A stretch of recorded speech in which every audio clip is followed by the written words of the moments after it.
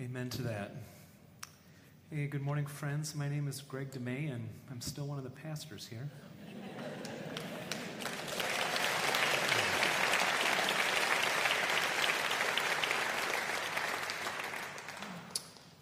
Thank you for your kindness and support. I confess I'm feeling quite honored and humbled, and more than a little nervous, and the word I keep saying is trembly. I feel a little trembly over all this. Thank you. Yes, please. Elmhurst Christian Reformed Church is such a great place. I am blessed and fortunate to serve here, and so excited and enthusiastic about what the future might hold for us as a community and wider community by God's grace. So in thinking about this transition, I've been hearing in my head this question: what do you do for a living? And how I might respond to that question moving forward. I mean, this is perhaps the most common question in the world. That's a conversation starter when you run into a new person or when you're at a party. Hey, what do you do for a living? By the way, kids under 10 never ask this question. We probably should follow their example. I mean, kids are like, hey, I like playing in the sand. Do you like playing in the sand? Let's play in the sand. But being grown-ups, we ask this open-ended question, hey, what do you do for a living? And people are free to share kind of just on a surface level if they want. If they want to go into something deeper, you can take it there. And even though my job description is in the process of changing, I think what I say, Lord willing, will still be the same. Typically I say something like, well, I play music, sometimes in church, sometimes not in church, but I really love helping people sing together. I love talking about the Bible because I believe that all the necessary wisdom for the human race is included in this ancient book we call the Bible. I mean, maybe not all the scientific knowledge, but all the necessary wisdom for the human race is there. And then typically I say something like, I get to accompany and occasionally help guide people through the twists and turns, the highs and lows of the spiritual life, and together we try to find some inspiration to keep our eyes on Jesus Christ every step of the way. Like, I get to do that.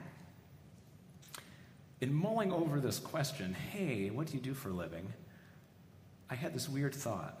What if God showed up at a dinner party? And somebody asked him the question, hey, what do you do for a living? What do you think God would say? I think he would say something like this. Well, it's funny you ask. I'm a Father, a Son, and a Holy Spirit. I think that would be a beautiful, true, great answer from the Holy Trinity. Notice I didn't say, well, I do this, I do that, and I do another thing. God, I think, would say, I am a Father, a Son, and a Holy Spirit. See, with God, what he does and who he is are perfectly integrated. With us human beings, I would make the case that our lives are happier when who we are in our core created nature, who God has designed us to be, and what we are doing day to day with our hands and our words, when those are integrated, that is a happy state of affairs. I occasionally run into unhappy people, who are plumbers by day and collage artists by night. And they wish they were collage artists. You know what I'm saying? There's this great old song, Piano Man. 9 o'clock on a Saturday, regular crowd shuffles in. There's an old man sitting next to me. Yeah, his tonic and gin. Every character in this song is not integrated in their being and doing. Paul is a real estate novelist. Never had time for a wife. Talking to Davy, who's still in the Navy. Doesn't want to be. Probably still be for life. I really like that song, but it's so sad because no one has an integrated life in the song. God is perfectly integrated. In the next 3 weeks, we're going to take a look at who God is and God's job description as Holy Spirit here on Pentecost Sunday. Next Sunday, Jesus Christ, the Son of God. And then on American Father's Day, God's role and identity as God the Father. A couple months ago, there was a sermon here. God's Word came to us from Ezekiel chapter 37, and there's an incredible scene in that passage where there's a vision of a valley full of dead, dried out bones. Some of you were here for this. It's kind of a creepy scene, all these bones. And then God's Spirit shows up, the wind of God, the breath of God, and God's Spirit breathes over that valley, and the bones start to crack and reassemble back into place, and then they are retendoned, and then refleshed, and finally they are reanimated when God says, I will put my Spirit in you, and you will live. This at its core is what God's Spirit does. He brings life. He brings breath. On that particular Sunday, I encouraged everybody to focus on this question: what's killing you today? And to invite God's breath, God's Spirit, to breathe into that part of your life. Now, today's message is an extension and an expansion of this passage in Ezekiel 37 on what the Spirit does. But we're going to delve into how the Spirit of God accomplishes this, how the Spirit of God brings us to life. Of the three members of the Holy Trinity, the Holy Spirit is the one that we speak about the least. At least in our Christian Reformed tradition. It's the one we speak about the least. It's the member of the Trinity that we pray to directly the least. It's the one that we sing about this morning, notwithstanding, the least. The Holy Spirit, if I can put it this way, I'm kind of kidding, is the member of the Holy Spirit who is most shy and gentle in his coming. Is the Holy Spirit an it? A he? A she? The Bible speaks in all of these ways. We don't even know that. What the Holy Spirit loves to do is call attention to other members of the Trinity.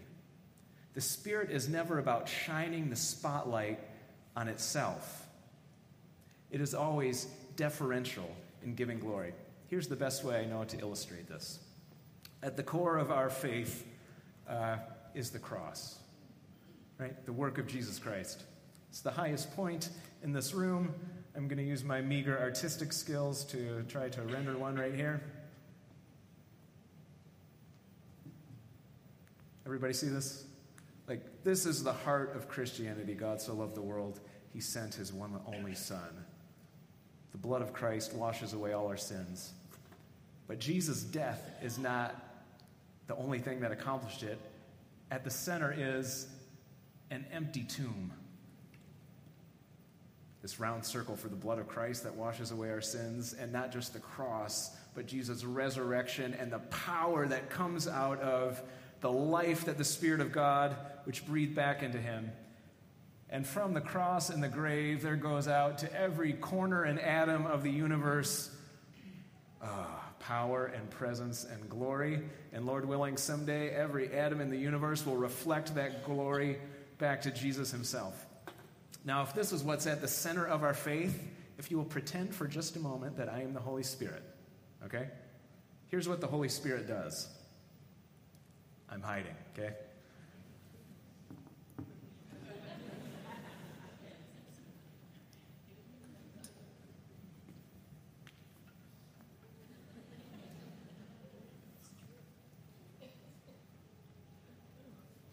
You buying what I'm putting down here?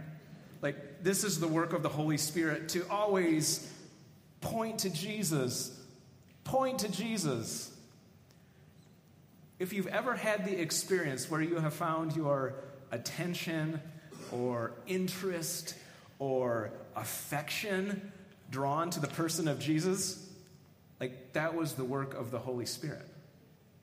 If ever you find your imagination, your heart, your passion thinking, oh my goodness, the love of God for me is so awesome, that is the Holy Spirit bubbling up and working within you.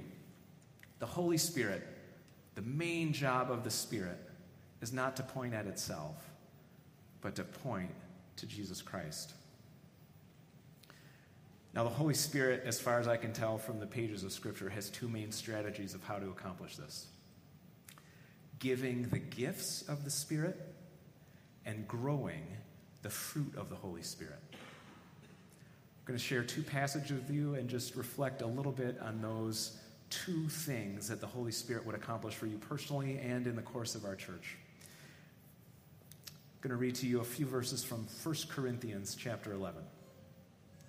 Now, about the gifts of the Spirit, brothers and sisters, I do not want you to be uninformed. Fantastic. Therefore, I want you to know that no one who is speaking by the Spirit of God says or can say, Jesus be cursed. Right? The Holy Spirit will never dishonor Jesus. The Holy Spirit will never point away from Jesus. And no one can say Jesus is Lord except by the Holy Spirit, because the Spirit is always pointing to Jesus, honoring Jesus. Now, there are different kinds of gifts, but the same Spirit distributes them. Here comes the laundry list. To one, there is given through the Spirit a message of wisdom. To another, a message of knowledge by means of the same Spirit. To another, faith by the same Spirit. To another, gifts of healing by that one Spirit.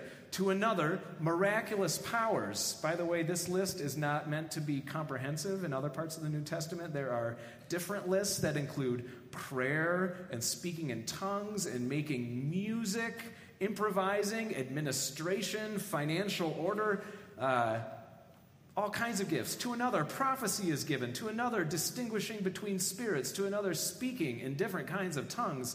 And still to another, the interpretation of tongues. All these are the work of one and the same Spirit, and he distributes them to each one just as he determines.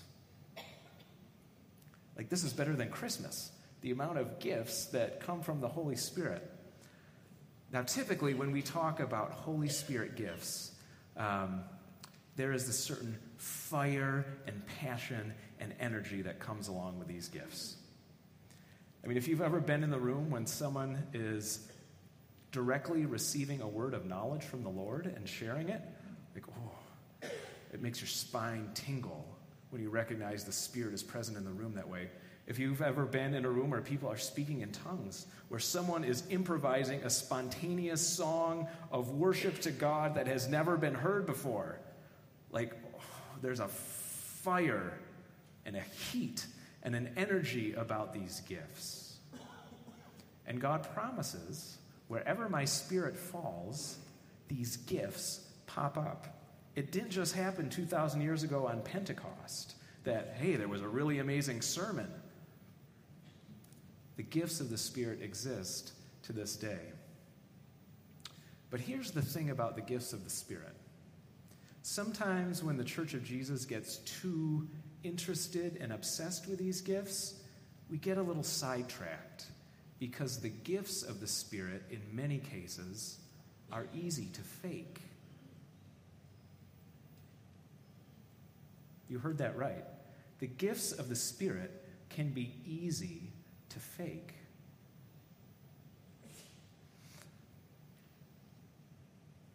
If I wanted to convince you that I was having a really powerful Holy Spirit experience, like because I've practiced music a lot, I could sit down at the piano and just like play you a song. It might sound interesting, but it may or may not be driven by the Spirit. If we want to convince people that we're having a heartfelt experience with God, this isn't easy for people who are socially conservative to do, but it really is easy to do. You just lift your hands and lift your face, and you may or may not be overcome by a flood of Holy Spirit energy at that point. You may just be trying to look impressive to your neighbors. Even when the Spirit inspires generosity, if we have a lot of money, you can fake wholeheartedly writing a check. All of the things that we think of as incredible gifts of the Holy Spirit are prone to charlatanism. This does not take away from the beauty of the gifts, the necessary nature of the gifts. our need for them as a congregation. It's just to say they're not the end-all and be-all of everything. The gifts represent passion and fire, love that happens between us in communion with God. To balance out the gifts, God also desires to grow the fruit of the Spirit within us and within the church. I read this passage earlier, but hear it once again. The fruit of the Spirit is love, joy, peace, patience, kindness, goodness, faithfulness, gentleness, and self-control. Against such things there is no law. Those who belong to Christ Jesus have crucified the flesh with its passions and desires, and since we live by the Spirit, let us keep in step with the Spirit. Now, being faithful on a day-to-day level may not be as dramatic or as impressive as being charismatic. Being gentle does not draw attention to yourself the way being a super energetic public speaker does. But God desires both of these things to happen within you and within the church. The gifts of the Spirit can happen in a sudden wave of heat. The fruits of the Spirit take years and years to grow in the good soil of a life that is lived in the company of Jesus.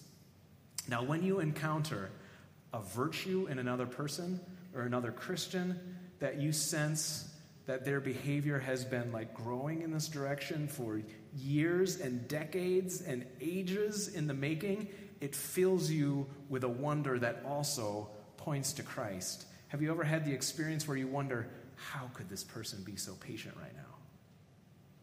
Oh my goodness, how could this person be so generous given what they just did to them?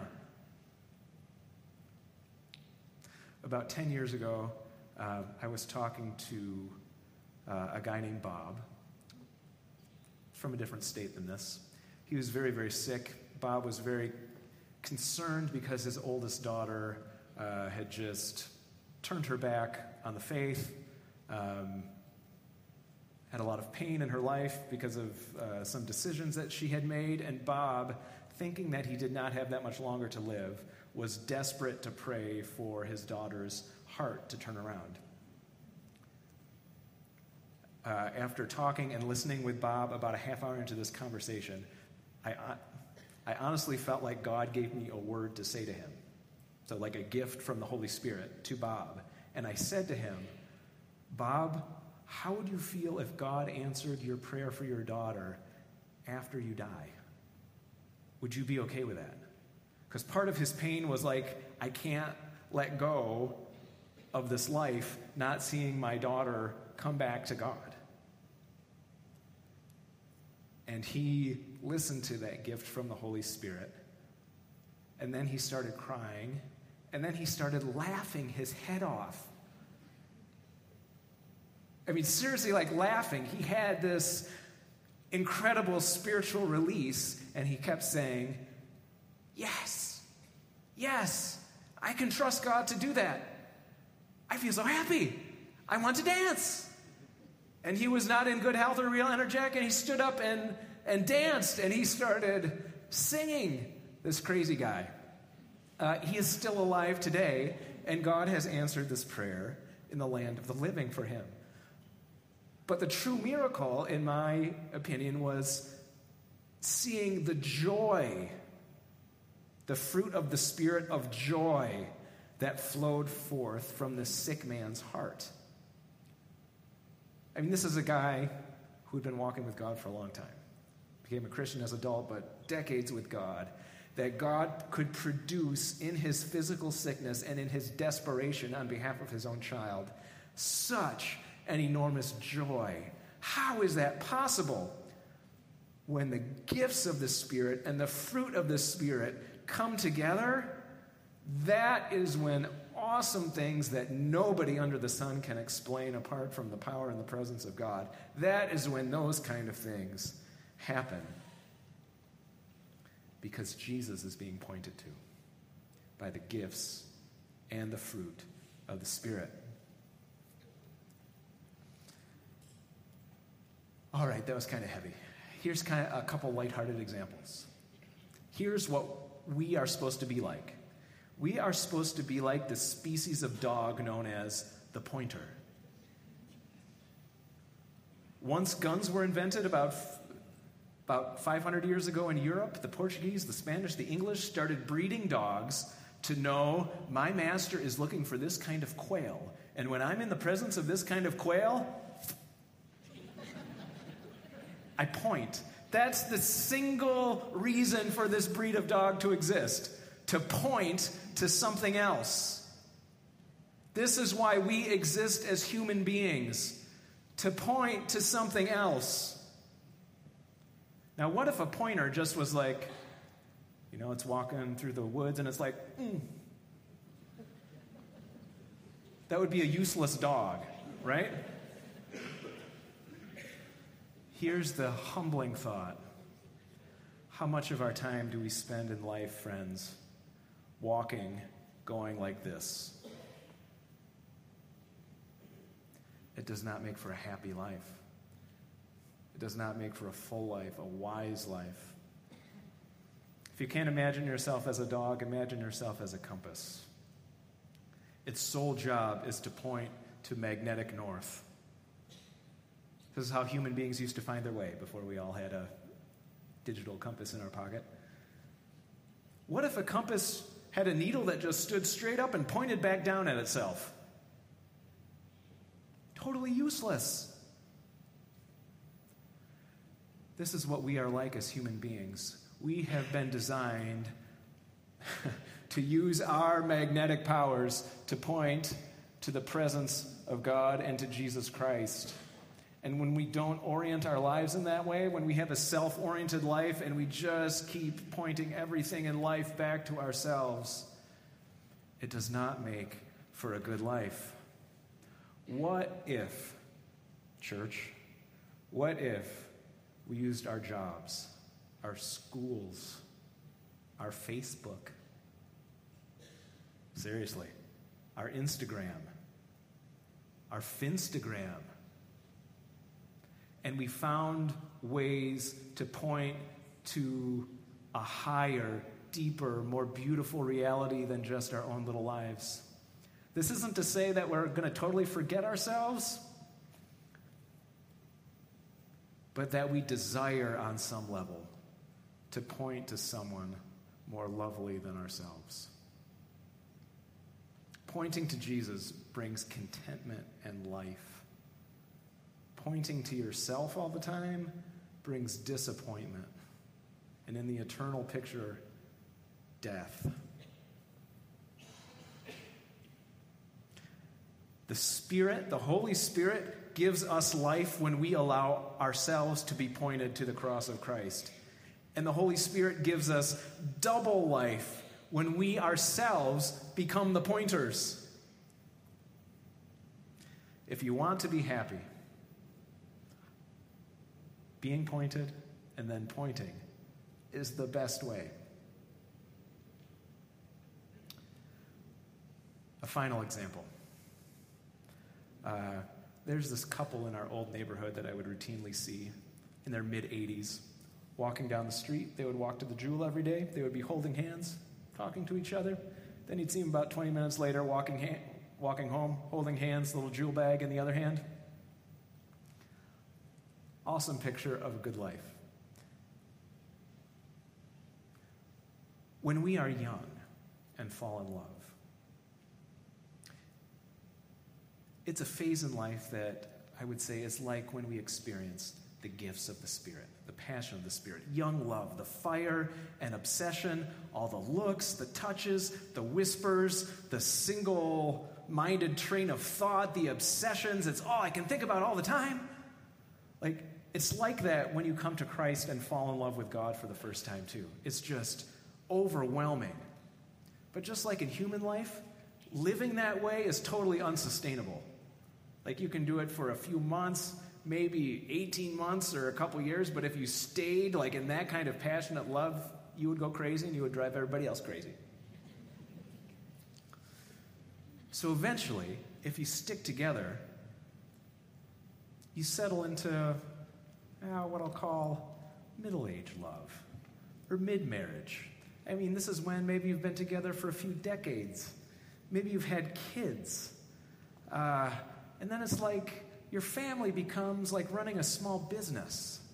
I mean, you're paying the bills, you're transporting everybody under the sun. It's not that you don't love each other anymore. It's just that those moments of fire and passion happen about 1/1000th of the time that they used to. Maybe 1/10 of the time. By the way, this is nothing against singleness. The best Christians who have ever lived are single people. St. Francis, St. Paul, Jesus himself, okay? This is just a picture. But then, Lord willing, if you stay true and gentle and joyful and loving with each other through all those middle years, what happens is you turn into those 85-year-olds walking back and forth to the Jewel together. I see these people when they shop at the Jewel. It's like they're holding hands in the cereal aisle, and then they whisper to each other, and they point at a box of cereal, and the old dude takes it down. It's like what happens if you stick through love long enough, like the fire from your younger years gets imported into your older years. And it's even better, I believe. I'm not there. I mean, we're not there yet. It's even better, I believe, in the later side because of the way the years and the wars of marriage and being together and the persevering through misunderstanding and pain and blessing and victory, like being through all that fire makes it even more beautiful when you're 85 than when you were 18 or 25 or 35 or whatever. That's the picture, I think, of how we're supposed to be as a church. I mean, there are some of us in the room today who are still in young love with God. And we as a community need to totally honor that because we need that fire and heat and creativity and passion. Most of us in the room, like, hey, we've been trudging, walking the path of faith for a long time. And we have moments, those flickers of the original passion of our first love, like they happen.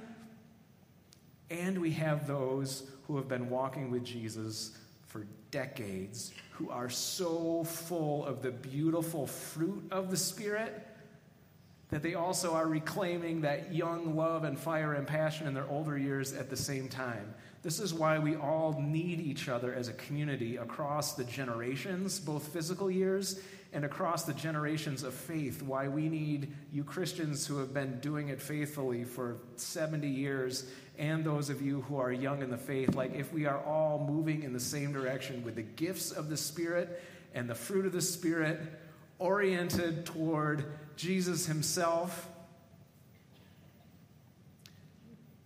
this is why I am excited about serving this place as a pastor. The potential of the gifts that God has and is pouring out on we as a people, and the fruit, the beautiful spiritual fruit that exists from faithful living here, combining the wisdom of the old and the passion of the young. The sky is the limit for the potential good that God can do through this community.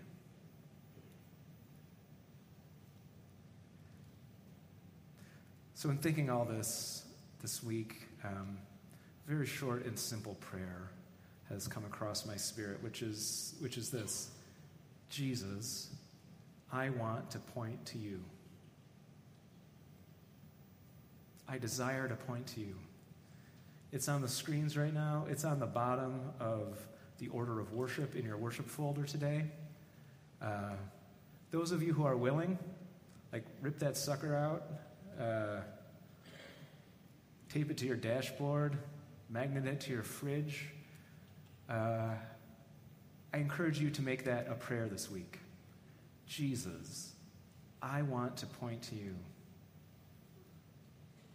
As you flip your computer on, as you swipe your phone into its glowing active state, Jesus, I want to point to you.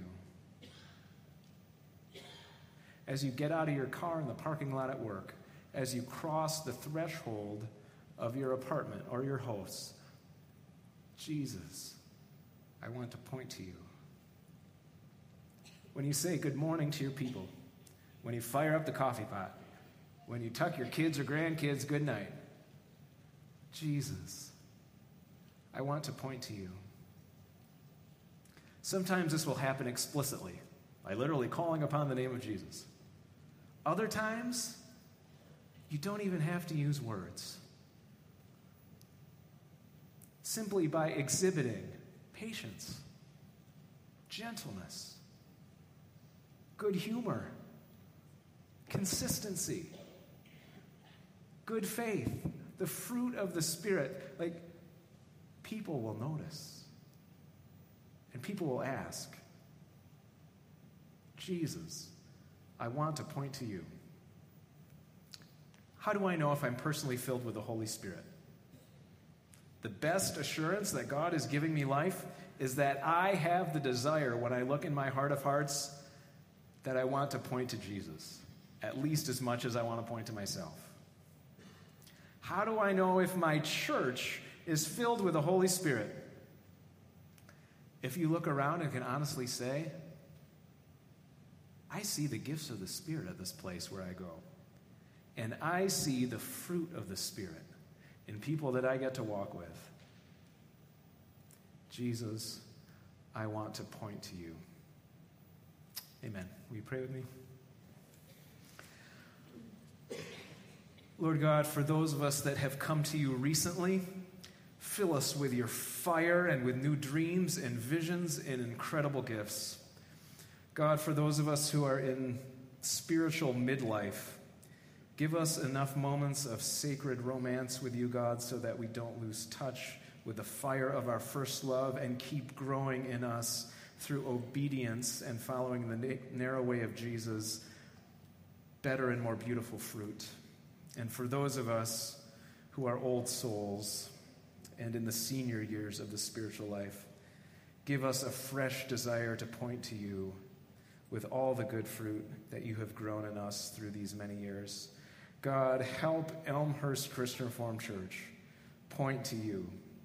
For Jesus' sake we pray. And everybody said, Amen. I'm going to invite the deacons forward in just a moment. We offer our tithes, our financial offerings at this point. Friends, in the next 2 weeks, some really good things are going to happen here. Next Tuesday, Wednesday, and Thursday, there's going to be more than 100 preschoolers here for Little Lambs Vacation Bible School. A week from this Sunday, we're going to tear everything down and set up Spring Hill Camp for 360 first through fifth graders. Like, the amount of spiritual potential for these 460 plus kids that are going to be here over the next 2 weeks is enormous. It's really hard to melt an old person's heart. It's really easy to have a young person's heart, a kid's heart, directed in exactly the right direction. So I ask for your prayers, and this is why we make our tithes and offerings, so that we can do exactly these kind of things for the next generation, for the good of the world. So be generous, because God has been so generous with us.